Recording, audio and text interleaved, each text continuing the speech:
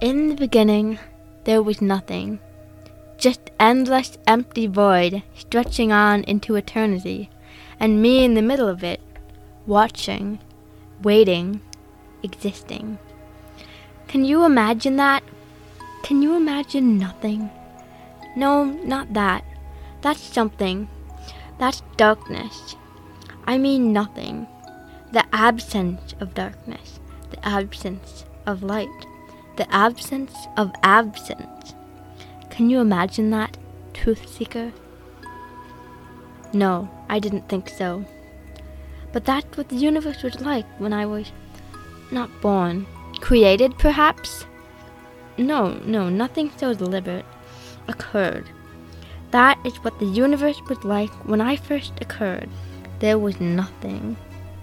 And then there were stars, swirling orbs of gas and fire blooming into being and igniting the void, illuminating it, illuminating that which it contained, that which I would swear upon every speck of stardust in the world that it had not contained mere moments before.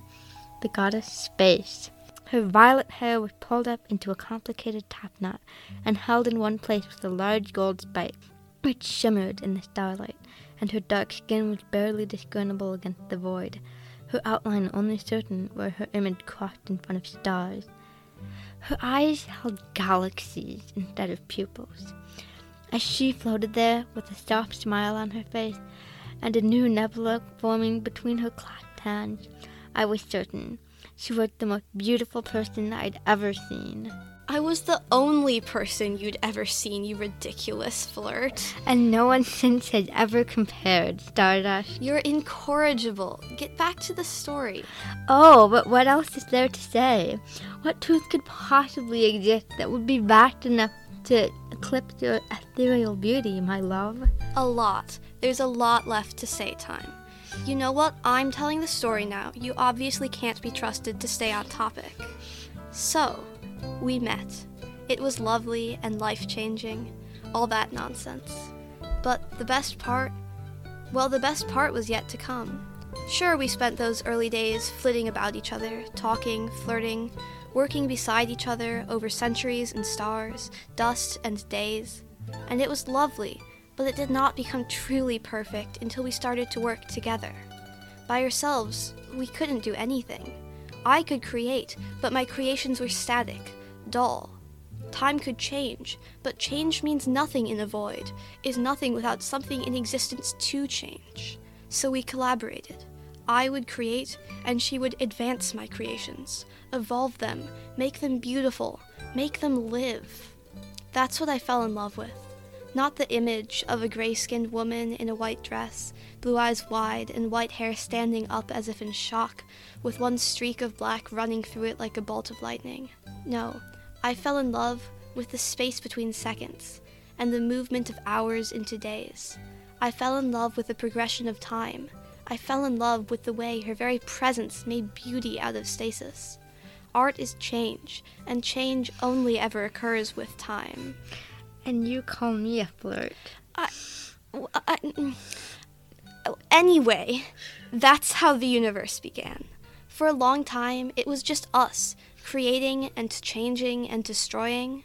And for so long, it was paradise, just us and unlimited possibilities. But we got lonely. Yeah. It gets pretty boring only talking to one person for millennia, even if they are the most wonderful person you could imagine. After a while, conversations start to repeat. What was once bliss begins to feel like routine. We were stagnating, so we created her, our daughter, the first human. She barely lasted a second. We made a mistake. She was made of the wrong things. Dreams and hopes and fears and magic. No bones, no ligaments. She was made of thought and not matter, and thought has always been a bit less stable, too prone to shifting on a whim. She was made of the wrong things, and she was made in the wrong order, modeled after us, but we are old. We are old and we are gods, and gods do not grow, do not change. We exist, but we do not become. Humans cannot come into existence like that. They need to start small, young. They need to grow, to age, and become what they are as adults. She didn't have that opportunity. She fell apart. Shattered. Sentient beings should not simply spring fully formed from nothing. She was not prepared for her own thoughts. She was overwhelmed by her own mind. We should have known this already. We should have learned our lesson from the stars. We knew that things became more beautiful through time, through change. But we didn't realize that things couldn't start so complicated. We didn't realize that people could not be created, but rather had to create themselves. So, our daughter shattered, broke into a million pieces and scattered herself over the earth, and that shattering brought life.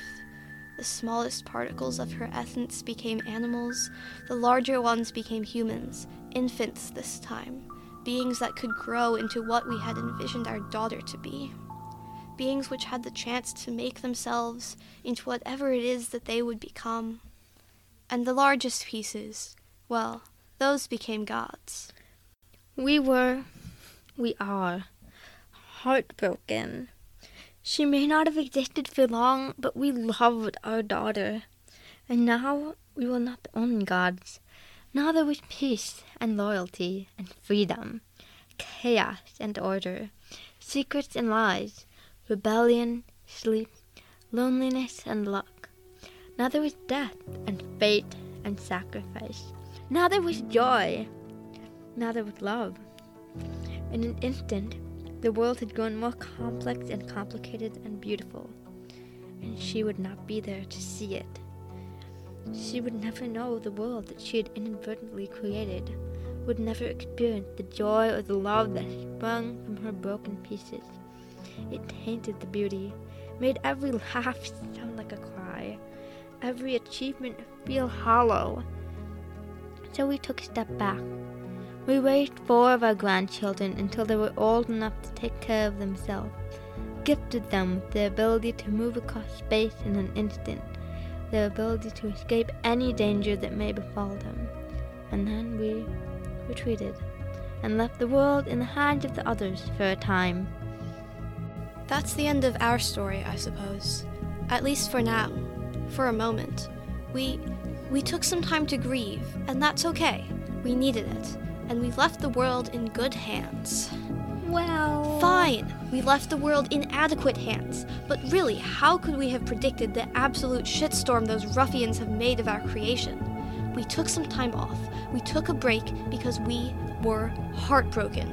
And because we thought that among the 17 of them, they would have been able to handle it. Evidently not. So, we've come back. We have returned from our retirement to fix the mess those buffoons have made of the world. And this is how we start. A record. A history. A way to remember the mistakes of the past, to prevent the mistakes of the future. A way to hold ourselves accountable. And it won't stop here.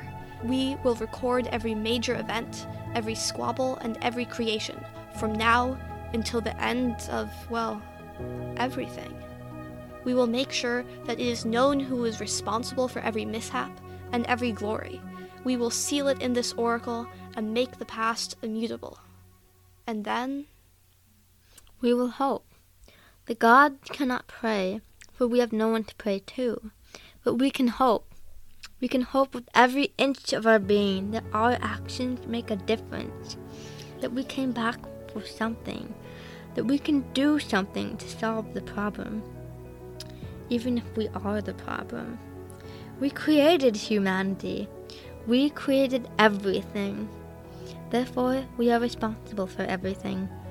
And we have been lax in our responsibilities. We have left the world in the hands of others, and they have ruined it. They have hurt it. They have injured our creation with their petty squabbling, and it is our fault for letting them. We must be held accountable. There is no higher power, so we appeal to you to mortals, to our creation. If there is no higher power than us, then we must look to a lower one. You cannot punish us. You don't have the capabilities, but remember regardless.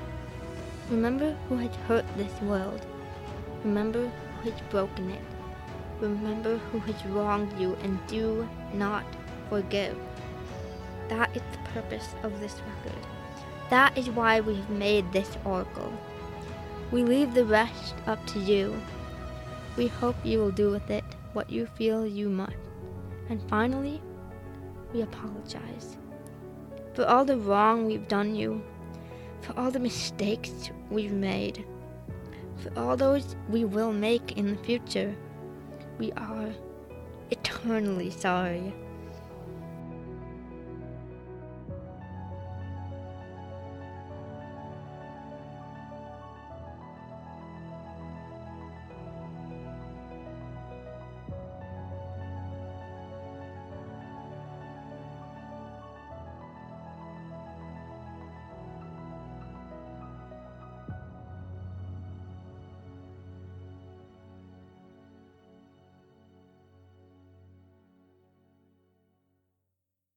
This episode of the Reverie Pantheon was written by Maddie Dwyer.